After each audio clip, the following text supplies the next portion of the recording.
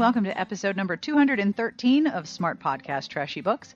I'm Sarah Wendell from Smart Bitches Trashy Books, and today I have you guys. Yay! I have listener voicemail. I have voice memos. I have books that have turned you into romance readers. I also have some email messages to share with you, including one inspired by our episodes with Emily Nagoski that is incredibly brave and honest, and I'm very honored that I get to share it with you.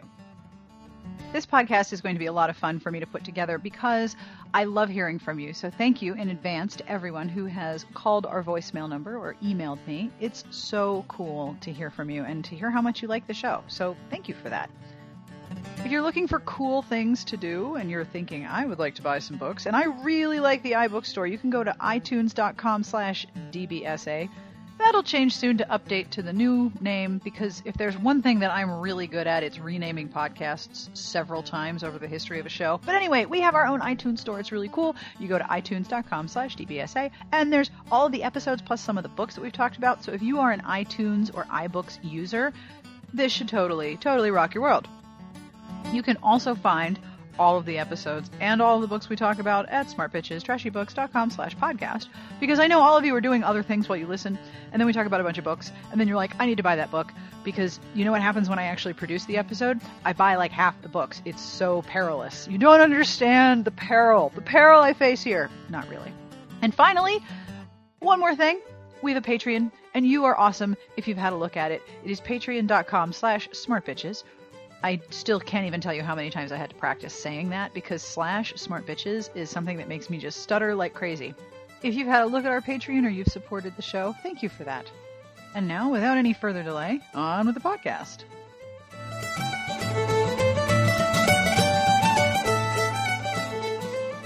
Hi, Sarah. My name is Kate, and I am a longtime listener of the podcast and a reader of the site. I love the podcast and the site. Please keep it up. I'm sure you hear that all the time, but for real, love it. Also, thanks for setting up the Patreon. I'm so glad that I get to feel like a small part of the awesomeness and the community and all the stuff that you guys do, so that's really awesome. I am calling in to answer your question about what book made me a romance reader, and I've been meaning to do this for a while, but I'm forgetful. So, the book that made me a romance reader was called The Hidden Heart by Candace Camp. And I don't remember exactly how old I was when I read it. I'm in a ballpark somewhere around 15. And it was just, oh my God, this is amazing. It was like that. The heroine was a governess, and she was feisty, and she wasn't going to take any crap, and I don't care if you're a duke, and listen, dude. And it was just awesome. She was so self-assured, and it was wonderful to see a character in a book that knew what she wanted out of life and went after it. And I was hooked. Right from that very first book, The Hidden Heart by Candace Camp, I was hooked.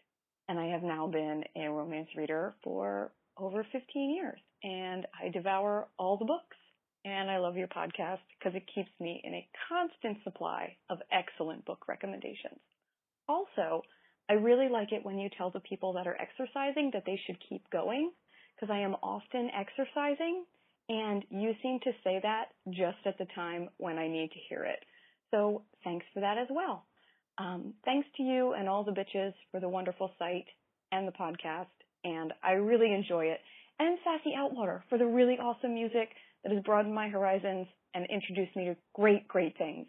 So thanks a million. You guys are the best. Have a great day. Well, that made my day. Thank you, Kate. I promise I will keep going with the site and with the podcast. I can't even tell you how much I enjoy doing the podcast. Like, it's so much fun.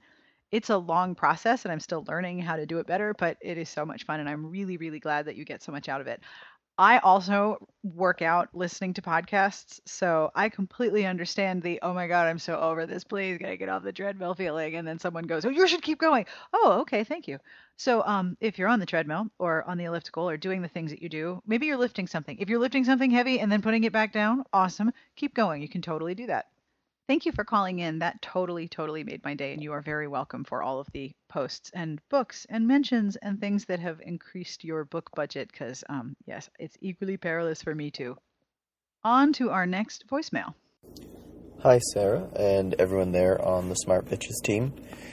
This is Lander from Fairbanks, Alaska, and this is my response to the question posed in the 200th podcast episode, what is the book that turned you into a romance novel reader?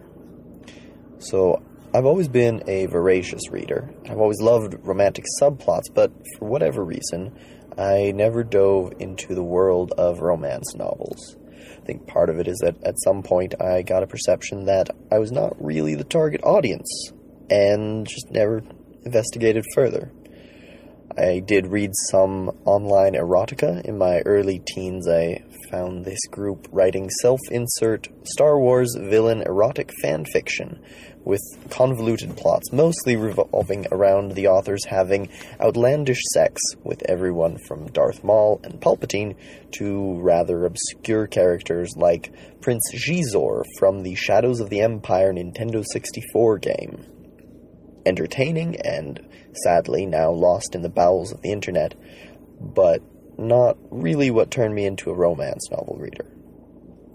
What ended up doing that was a book called Aphrodite Undressed by M. Bonneau. M. Bonneau is actually a childhood friend of mine, someone who I've known since we were both 5 years old. So when I found out she was writing romance novels, I decided I'd give one a try. Not really my usual wheelhouse, but what the hell? And I loved it. I loved the characters, I loved the flirting and the sighing and falling in love, and that it was just a story about people finding something beautiful, not about world-ending calamities or ye old grand events. So, yeah, that was the book that grabbed me, and I've been a romance novel reader ever since. Hey, Lander, that's seriously cool. And if you are listening and wondering what this book is, this is a Regency romance published in 2014. Aphrodite Undressed is book one of the Scandalous Hunt family and is about a orphaned heroine who needs to support her family, so she takes up dancing with a mask on in a brothel, as you do, and a utterly bored, rakish hero finds her and finds her fascinating, and also kind of likes the other one who's not wearing a mask and is super proper, and of course he has no idea that the same person, so if that's your catnip, I will have links in the podcast entries to this book where you can buy it.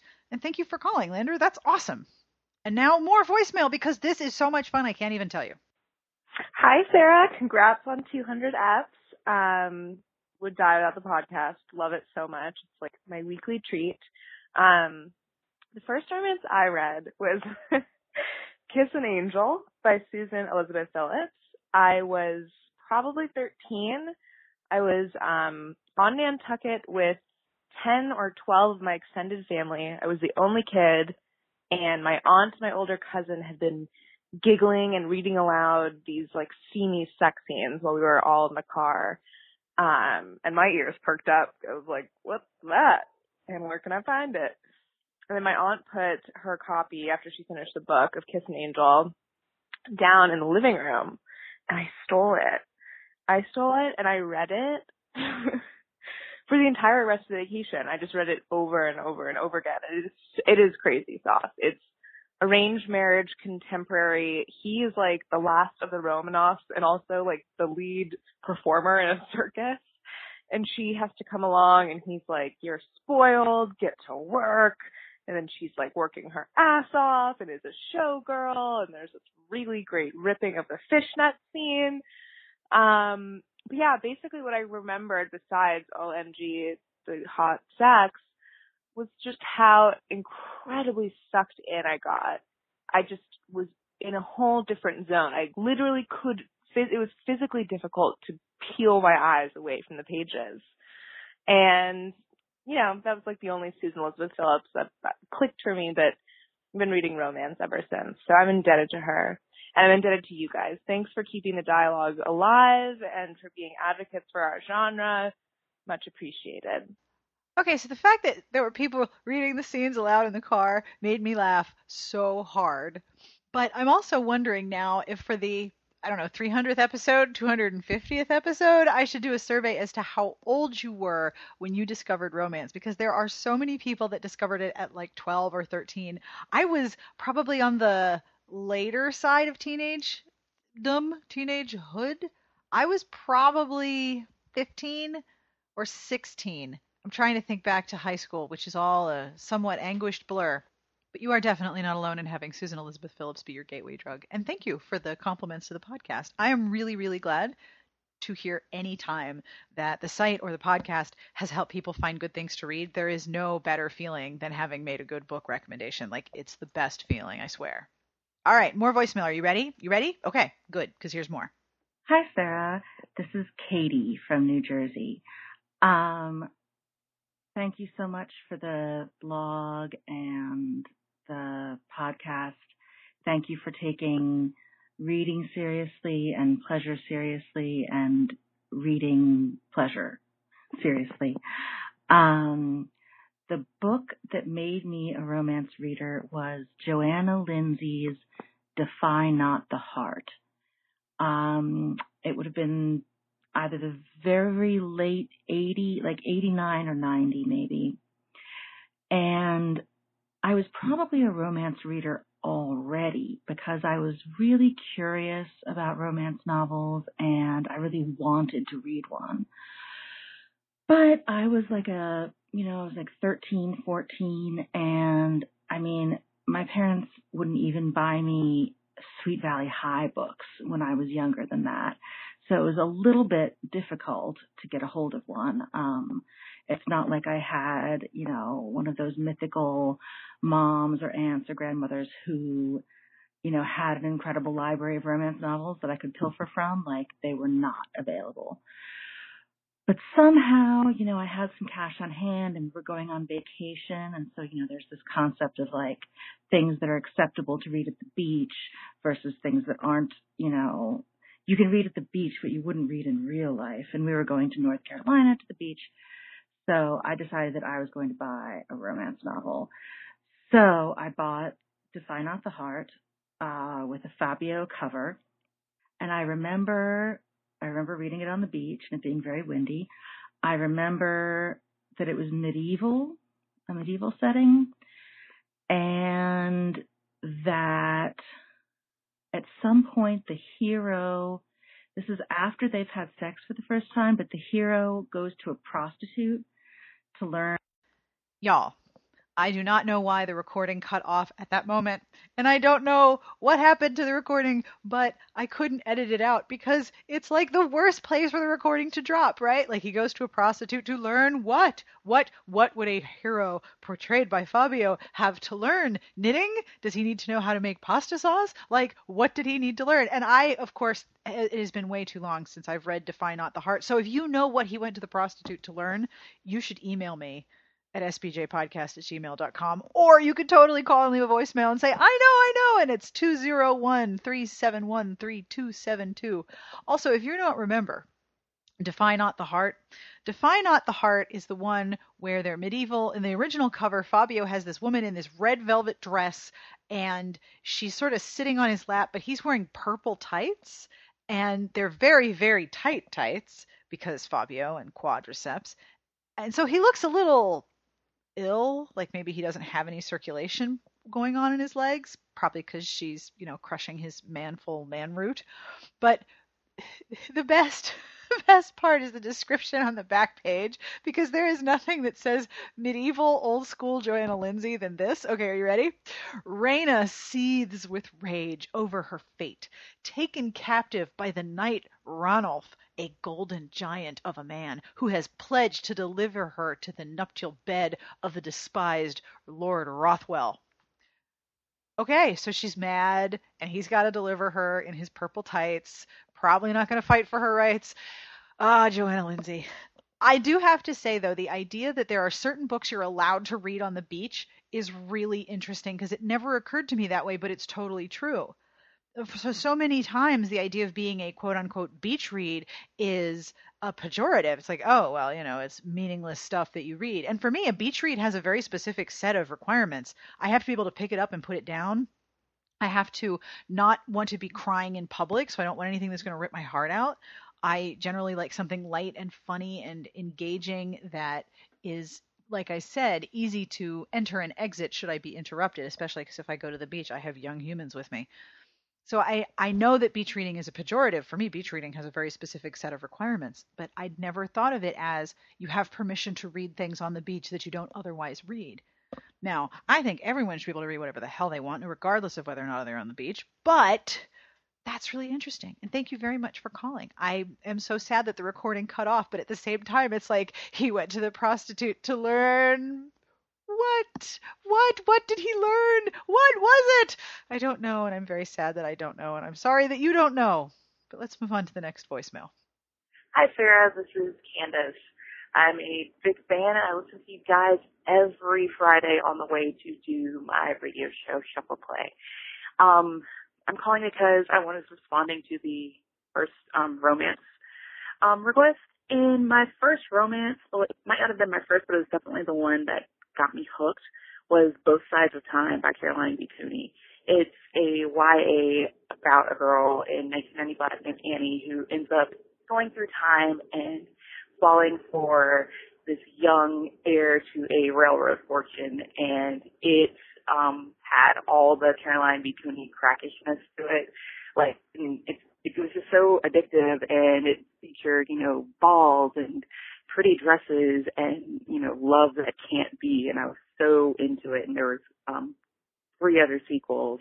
There's some inconsistency later on, but I still loved the book, and it just made me seek out all the YA romance at my public library and brought me from, reading like the Babysitter's Club and American Girl series to going to the third floor where all the teenager books were kept. Thanks for the podcast. Have a great weekend. This is the first I'm hearing of Caroline B. Cooney, and I have looked her up on Amazon, and she has many Scholastic classics, and they all have a lot of positive reviews, and I feel like I've missed out on something huge. I love time travel. Time travel is the best. Oh my goodness. So there's a whole bunch of them. Oh, this is so cool. Thank you so much, Candace. And if you have read Caroline B. Cooney, and you want to recommend a particular book of hers, please email me at sbjpodcast@gmail.com, or you can call us at 201-371-3272, because I'm about to go down the massive rabbit hole of backlist, which is sort of it's an occupational hazard. And if you would like to leave a voicemail and tell us about the book that turned you into a romance reader, I totally want to hear about it. Again, 1-201-371-3272. Or you can email me a voice memo from your lovely, fabulous smartphone at sbjpodcast@gmail.com. Either way, I would really love to hear about the book that turned you into a romance reader because, well, I'm going to go buy more books now. This is all very selfish enterprise, of course. Okay, now I have some listener email, which is awesome because, well, we're going to talk about more books, and that's why we're all here, right? Okay, this email is from Jenny. Dear Sarah, I have 2 romance origin stories. My first romance novel was Beloved Honor by Mallory Burgess, or Burgess. I'm guessing it's Burgess. I had my mom buy it for me at the grocery store one summer in high school in the mid-90s because the cover was pretty. After that, I tried a few others, a contemporary and a Western historical, but wasn't feeling it. Fast forward to my sophomore year of college, end of fall semester, I was at the thrift store to avoid studying by buying cheap sweaters and saw something magical on the book pile. Beloved Honor was part of a series, and there were more. So I read the rest of the series, but didn't pick up any other romance.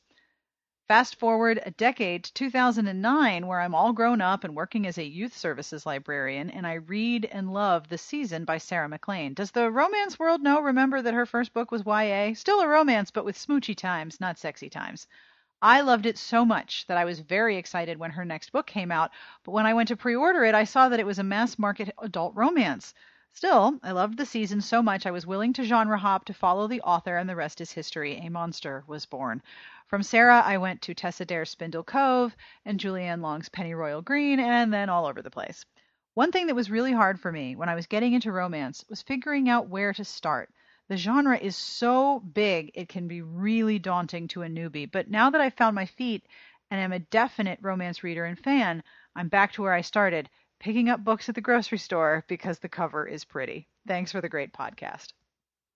You are definitely not alone in being intimidated by the enormousness of the romance genre. And the hardest thing for me is when someone I don't know comes up to me and says, I would like to read a romance. Which one do you recommend? I don't know. You need to tell me what you like. So, based on what you like, for example, Jenny, I would want to make sure that you know about Kate Noble, especially The Summer of You, which is my favorite of her books. And also Jennifer Ashley, specifically The Madness of Lord Ian Mackenzie. It's a little bit more angsty, but it has that deep emotional resonance and some compelling characters, much like Tessa Dare and Spindle Cove. And I'm guessing that if you're aware of Tessa Dare, that you're aware of Courtney Milan, but in case you're not, you need to go read everything Courtney Milan's written because that will totally be your thing. And also Teresa Romaine, specifically the season 4 series. They're all holiday romances. They're all Regency. There's house parties. There's nerd heroines. There's terrific dialogue. So if you haven't had any of those totally might work for you. And while most of these have been European historicals, I also want to make sure to mention Beverly Jenkins' Destiny's Embrace, which is the first book in the Destiny trilogy, which I love all the ways because there's a road trip and California history and a heroine who takes no crap. And it is an American historical, but there is so much to enjoy in all of Beverly Jenkins' backlist, particularly in that book. So that was a long list of recommendations. And I totally get not being able to figure out what to read first when you wander on into the genre and there's 60 bazillion books. Also, thank you for being a librarian. It is a much needed and much misunderstood profession, and thank you for what you do. Okay. This next email is from Jacqueline, and it might make you cry. So if you're driving or you have currently something in front of you that requires you to be able to not see through tears, you should probably skip this or hit pause or just grab some tissues. Dear Romance Land Queen Goddess Sarah. Now that's the part that's not going to make you cry. That's the part that's going to make me turn red. Thank you. I've got a wee bit of a conundrum, one that needs your brain thoughts to help sort out. You see, you might not have guessed this, but I'm a romance novel fan. Shocking, right? I've been reading this genre since I was 13, back when my mom literally threw Elizabeth Hallam's Yesterday's Flame at me and said, damn it, Jacqueline, read this thing, you'll love it. Bless my mama, because up until that point, I hated reading. See, I was, and still am, dyslexic. Reading was like the brain Olympics for me, so it was something I thought only smart humans did, and I definitely wasn't one of those. My mom tried every damn thing to get me to love books, but nothing stuck until she started pushing romance books at me. One afternoon, on her 67th million billionth time bugging me about it, I thought, fine, I'll show her. I'll just open chapter 1 and stare at the first page. And then magic happened because suddenly I was reading. I mean, what 13-year-old could resist? Now that is what I call a handsome man. That is one hell of a cracktastic opening sentence. Sadly, I lost my mom on March 4th this year to a blood clot, and I'm still not right in the head about it. But in my grieving process, something amazing happened while filming the Dear Mom Letter video for my YouTube channel. Shameless plug, Fangirl Musings, a channel where I review romance novels and romance Asian dramas. Okay, back to the letter. And y'all, I will so have a link to that. Do not worry. While enacting the above scene for the video, I opened that copy of Yesterday's Flame and found something earth-shattering. Okay, people, grab your tissues. My mom, little cute dork that she was, had secretly written a tiny note to me on chapter 1 of that book. And as you can imagine, I keep a lock of her hair on that very page displayed in my house. I just had to share that story and photo with you, and yes, if you want to include it or any of this in the podcast, feel free. Oh, Jacqueline, I'm gonna cry. I'm already crying, and I'm gonna share the picture in the podcast entry, but I'm so sorry, and your mom sounds amazing. Okay, now we have the conundrum part. Everybody got your tissues? Okay, you should be clear from now on. I need a tissue. The cat is on the tissues. Damn it, Wilbur. Okay, so that's the backstory of my road to romance novels. And so it brings me to my conundrum/question/internal crisis. I have read a total of 474 books since I started this hobby. Wow. Obviously, I can and do enjoy reading, but my problem is that those are all romance novels. My question is that a problem? You see, I've tried reading other books. Pew pew laser guns and Dead Body Figure It Out and Brain Munching Zombies, you name the genre, and I've tried it, and every darn one of them bored the doo-doo out of me. I've tried different authors and different stories, and every flip-flop in one of them was a snooze fest. I am a ride-or-die romance reader, and sometimes I feel so stupid for that. I'm not ashamed of romance novels. Hell, I made a video telling its critics to kindly fuck right off. And yet, because romance is the only fiction I can and do read, does that make me a dum-dum? Should I feel guilty about that?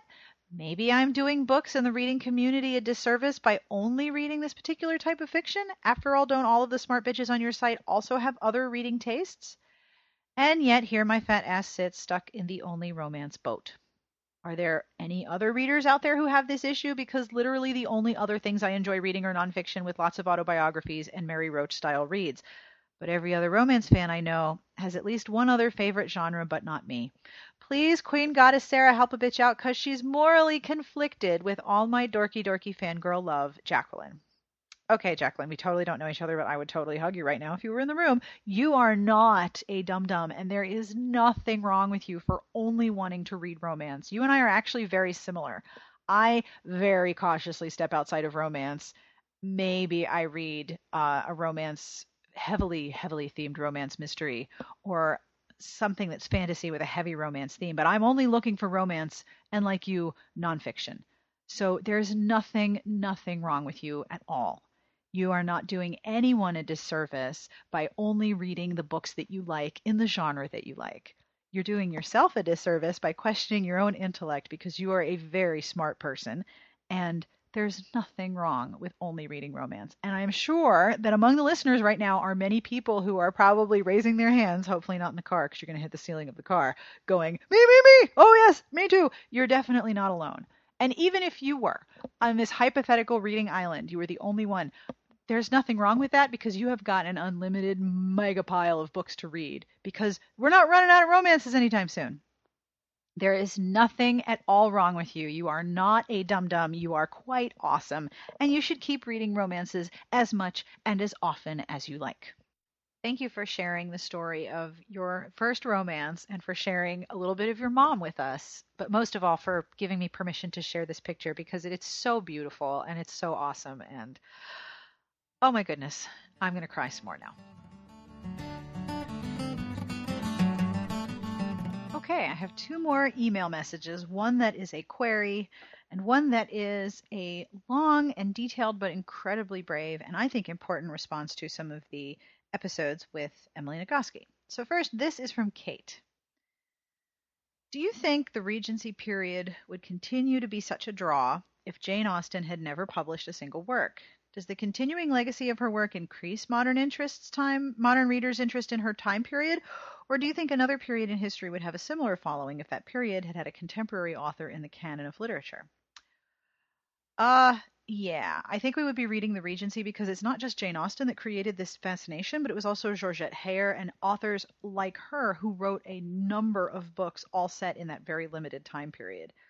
I think the never-ending Regency fascination is as much attributable to Heyer as it is to Austen, and there's a lot to unpack into why we read the Regency so much. As Kathy Robin from RT has said many times, we've been reading about it about 4 times longer than it actually existed.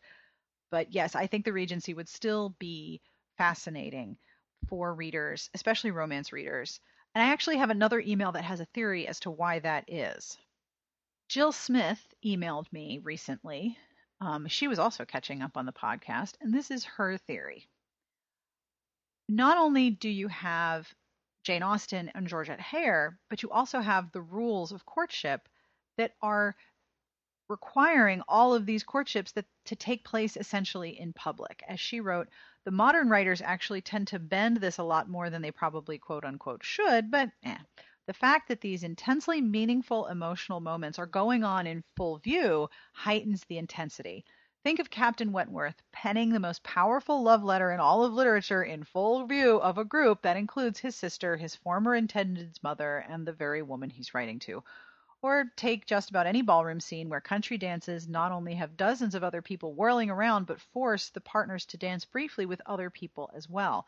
This very public, quote-unquote, could get caught at any moment scenario intensifies the vulnerability of the characters and gives what looks like a very quiet love story an almost thriller-esque danger to it. And anyway, as my mother would say, that's my theory, and I'm sticking to it. I think Jill has something there. There is definitely something about the public portrayal and the public display of courtship. And between Austen and Hare, there's so much basically foundation on which to build that we can keep building within this genre for ages and ages and ages. So thank you for emailing me. And I hope that answers your question at least a little bit or somewhat, or, gives you a little bit more to think about. Okay, this letter is from Linda. And I want to start by saying that this is a very frank and explicit letter about pain during sex and specific medical conditions that we don't really learn a lot about, or at least I didn't. So I want to start by thanking Linda for giving me permission to share this letter. Dear Sarah, I just listened to your podcast interview with Emily Nagoski, cross-stitching in neuroscience, and fist-pumped through the entire half hour. Is it weird to fist-pump your way through a podcast about pain during sex? Well, I have a story to share, and it is definitely going to be TMI. Part of it is pretty depressing, but it has a happy ending. Also, it is very long. Hopefully, it makes up for it by being a little entertaining. I have vulvodynia and vaginismus. Probably one of these conditions led to another, but which came first is anyone's guess. I've had the diagnosis for a few years, but I've had the conditions for at least a decade. I remember about 10 years ago, someone put a finger inside my vagina for the first time, and it felt like a hot poker, and I had no idea that this was abnormal. After all, romance novels have taught me that the first time always kind of hurts, right? To be clear, this was a perfectly consensual experience. I did eventually drag myself to see a doctor a few months after that. I was a university student, so I went to see a doctor at the school clinic. That female doctor gave me awful advice. She told me it was perfectly normal, and it hurt probably because I just wasn't into it that much, so really all I needed to do was get a boyfriend, take it slow, and it'll be fine next time. But I was to come back and see her if it really hurt next time. She didn't even recommend using lube. Cue me banging my head on my desk. So I dutifully went out and got a boyfriend. Not really. I did start a relationship with a classmate shortly after, and we took it very slowly. And when the time came to try penetration, nothing happened. Despite all of our efforts, there was no way anything was going into my vagina without power tools being involved, and it wasn't fun at all. A couple of years later, I went to the clinic again to consult a doctor. My relationship was in tatters at that point, partly because we both graduated and were heading in different directions, and partly because we stopped even trying to have sex months before. I got a different doctor that time, and she, somehow all my university clinic doctors were female, recommended that I get a vaginal exam. I believe the words pap smear were also mentioned. For better or for worse, I will remember that exam for the rest of my life. The clinic had an intern doctor, or baby doctor as I call her in my head, so she got to perform the exam under the supervision of the full doctor. After setting me on the bench with the stirrups and draping a sheet over my legs, the baby doctor showed me a speculum and described how it would be used. She even helpfully pointed that the speculum was the smaller size. Of course, the smaller speculum is bigger than anything that had ever been in my vagina, so my mind was not at ease. Next, she began the exam by poking my outer vulva with a Q-tip. This went okay. Not pleasant, but not painful either. Then she used her finger to poke my outer vulva, following the path of the Q-tip. This also went okay. Reassured, she proceeded to put her index fingertip into my vaginal opening, and all hell broke loose. It would be much cooler to claim I levitated, jumped off the bench, and ran home with my bare ass hanging in the wind, but alas, no. I cried. Not quiet, dignified sobs. Not silent tears leaking out the corner of my eyes to soak into the pillow. Nope, I cried giant sobs that came with absolutely no warning. I don't think my mind was even that distressed, even though it did hurt like hell. For example, I noticed through my sobbing that the full doctor leveled an accusatory glare at the baby doctor and hissed, "What did you do?" I also noticed the baby doctor looking completely bewildered and stammering, "Nothing, I just touched her. I would have laughed if I wasn't so busy crying and gulping for air." After a few minutes, I calmed down a tiny bit. Still crying, but no longer heaving giant sobs. The doctor, full doctor, kicked the baby doctor out of the examination stool and took over. At this point, everything around my vagina was super sensitized. Even the Q-tip, which provoked no previous reaction, made me sob. Eventually, I asked them to stop and give me a few minutes to myself. I'm not sure who was more grateful to conclude that exam, honestly. Once I sorted myself out, the doctors came back. The baby doctor apologized profusely. The full doctor diagnosed me with vaginismus. She didn't have a treatment plan, but gave me a prescription for lidocaine and vague instructions to masturbate with it. She also told me that I should pause sexual activities with my boyfriends for a few weeks while I figured this out. I almost laughed and told her that that wasn't going to be a problem. I didn't tell her we didn't have sex anymore. Isn't this depressing? I promise it will get better. I didn't follow the treatment plan, such as it was, because I didn't see how it was going to help, and I couldn't find many resources to describe what was happening and why it was happening. A few months later, my boyfriend and I finally broke up. As a parting shot, he told me he just couldn't deal with my objections to sex, that somehow I must have subconscious inhibitions which made sex painful for me, and he didn't know how to fix that. Bangs head on desk. Yeah, I know. As if I wished all this pain on myself to fulfill some sort of weird self-loathing. As if I didn't try to go see a medical professional who utterly failed to give me any useful advice. As if I wasn't trying to figure it out for both our benefits. As if it was all my fault that the sex sucks. As if I was depending on him to fix anything. The list goes on. Bangs head on desk some more. Ah, youth. I don't want to vilify him. He wasn't mean or violent, just young and self-centered. It's a pretty common affliction for people in their early 20s, but we don't talk anymore, and I'm sure he still doesn't understand why I refused to stay friends with him. So anyway, at this point, I was 25 and convinced that I was going to be sexless and single for the rest of my life. Even if I didn't want a relationship, my quote-unquote problem meant that I couldn't go out and hook up with anyone either. And since I had no diagnosis or prognosis, what was the point of getting into a relationship? Everything would just go sour and end like that last relationship mess. I was pretty fatalistic and bitter in my 20s. Okay, so that's even more depressing than before, but I did promise everything ends happily. And it started with the woman who is now my best friend. We met in grade 10, stayed friends ever since. We've drifted apart and come back together over the years as good friends do, and when we meet up, we talk for hours. During one of those long talks, sex came up, and we spoke in detail, what we liked, what we didn't. I was single, but I had some experience with my ex-boyfriend. She'd been dating someone for years, although they didn't cohabit yet, and we both confessed that penetrative sex sucked because it hurt like hell. The confession was like a veil lifting. Sure, neither of us had any solutions or even diagnoses, but we weren't alone. Yep, we were probably abnormal. But hey, at least we were abnormal together. And we started talking about sex every time. Not obsessively, but the topic always came up when we got together every few months. At one such time, she told me that her family doctor had told her about a program being run out of the city hospital to treat vulvodynia, and that her doctor thought she had vulvodynia and would benefit from the program. Then she sent me the link. It is mvprogram.org. I cannot stress how much reading the website blew my mind. I read the list of symptoms and ticked off almost everything. This was an actual diagnosis, and there was a treatment plan. There were statistics and research, testimonials, all the information I had been missing and searching for. Well, it was kind of every metaphor for seeing for the first time, seeing color for the first time, seeing the sky for the first time. Okay, it wasn't that incredible, but it did give me hope. I was 29 and angry at everything. I had stopped reading romance novels because every sex scene pissed me off, and every happy ending made me sad for myself. So I needed something to change, and now I finally had a path to follow. I did the whole referral procedure, telling my family doctor I needed a referral for the program, enduring another vaginal exam, and then yet another vaginal exam with the gynecologist in charge of the MVP who poked me with a Q-tip and a video probe using lube this time. Oh my, how technology has improved over the years.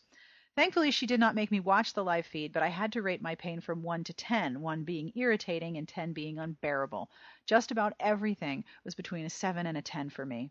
Then the doctor put away her tools and told me 2 things. There's nothing wrong with your vagina. Everything looks normal. You are a good candidate for the program. We can help you. It's amazing what a few sentences can do to your outlook, isn't it? We had a chat and talked about all sorts of useful things. For example, how pain in the vulva doesn't actually mean there's physical harm in the area, how vaginismus can make the pain worse because it increases the pressure in the vaginal entrance, and how the fear of sexual pain can translate into a rejection of all physical and emotional intimacies in a relationship. That lit up a few light bulbs. It's funny how sex ed in school teaches you about all the possible diseases you can get from unprotected sex, but teaches you absolutely nothing about how to have good sex or a functional relationship. I received a schedule for the 6 weeks program that started at the beginning of summer. There was pelvic floor physiotherapy, group cognitive behavior therapy, meditation sessions, and lectures. There was a binder of printouts and studies and diagrams, and for a nerd like me, it was information heaven. I also had to buy vaginal inserts, a set of 7 wax candles of increasing girth for use during physiotherapy. That was kind of embarrassing, but at least I could go to a pharmacy shop and not a sex shop.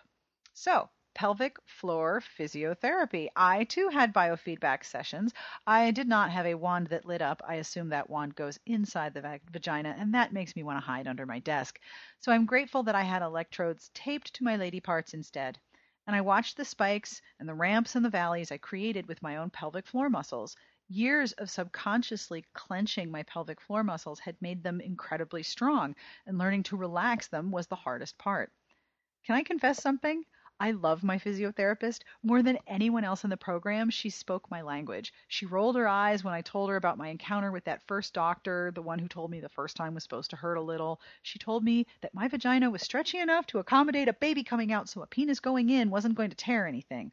She showed me how to put an insert inside and held my hand as I breathed through the pain, and she was the first person to put her thumb into my vagina in almost a decade. Man, there is something surreal about sitting on an exam bench on a Wednesday morning, pantsless, my knees drawn up around my ears, middle-aged lady talking to me while putting her thumb in my vagina.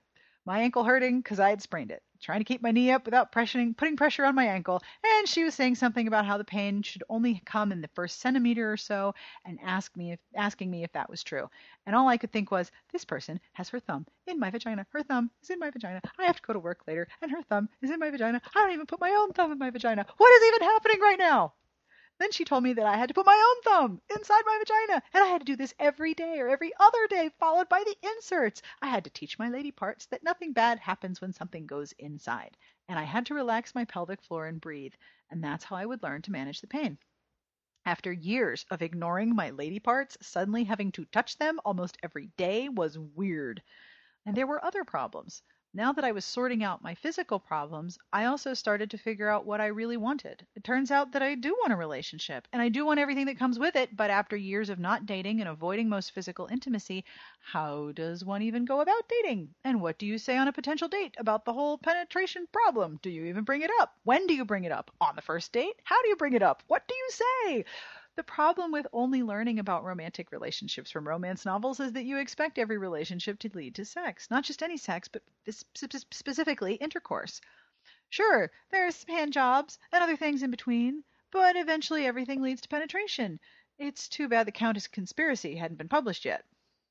When I brought up this ball of tangled issues, the MVP gynecologist gently reminded myself that it's okay to give myself permission to just date. Don't anticipate the sex too much. Just date, kiss, make out if you want to, but it's okay not to have sex. I have my issues with the gynecologist, but this remains the best advice that any doctor has ever given me. For once, I took the doctor's advice and I relaxed. The diagnosis and physiotherapy was already helping me by giving me a name and a solution for the pain.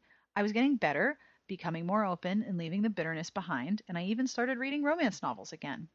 There were some other changes in my life in addition to the MVP. I got a new job, I moved out into my own place, I started rock climbing and loved it, and there was this cute boy at work who also loved rock climbing. We hung out throughout the summer, we went climbing together.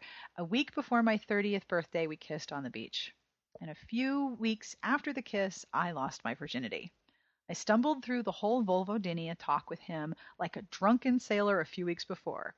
I haven't really ever, not that I don't want to, but it hurts. I have this thing where it hurts. Here, look at this pretty binder of paper I have. I almost ran away after throwing the binder on the bed, except that I was butt naked and in my own house, but it all worked out. He was super accepting of my limitations and open to doing other things. It was my idea to try penetration, and I didn't really feel anything. We had to use so much lidocaine that I was numb. I'm making the sex sound horrible, but it's not, I swear. There are so many other fun things available, even when penetration is not on the menu very often. Anyway, before this letter crosses the line from novella to full-on novel, we got married 5 months ago. Then we moved halfway across the world, and now I'm learning German. I'm still managing the vulvodynia and the vaginismus.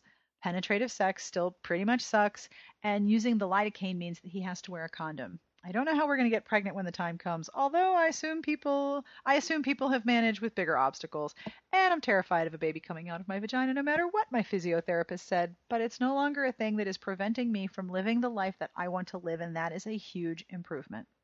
Oh, and my best friend, she went through the program a few months after I did.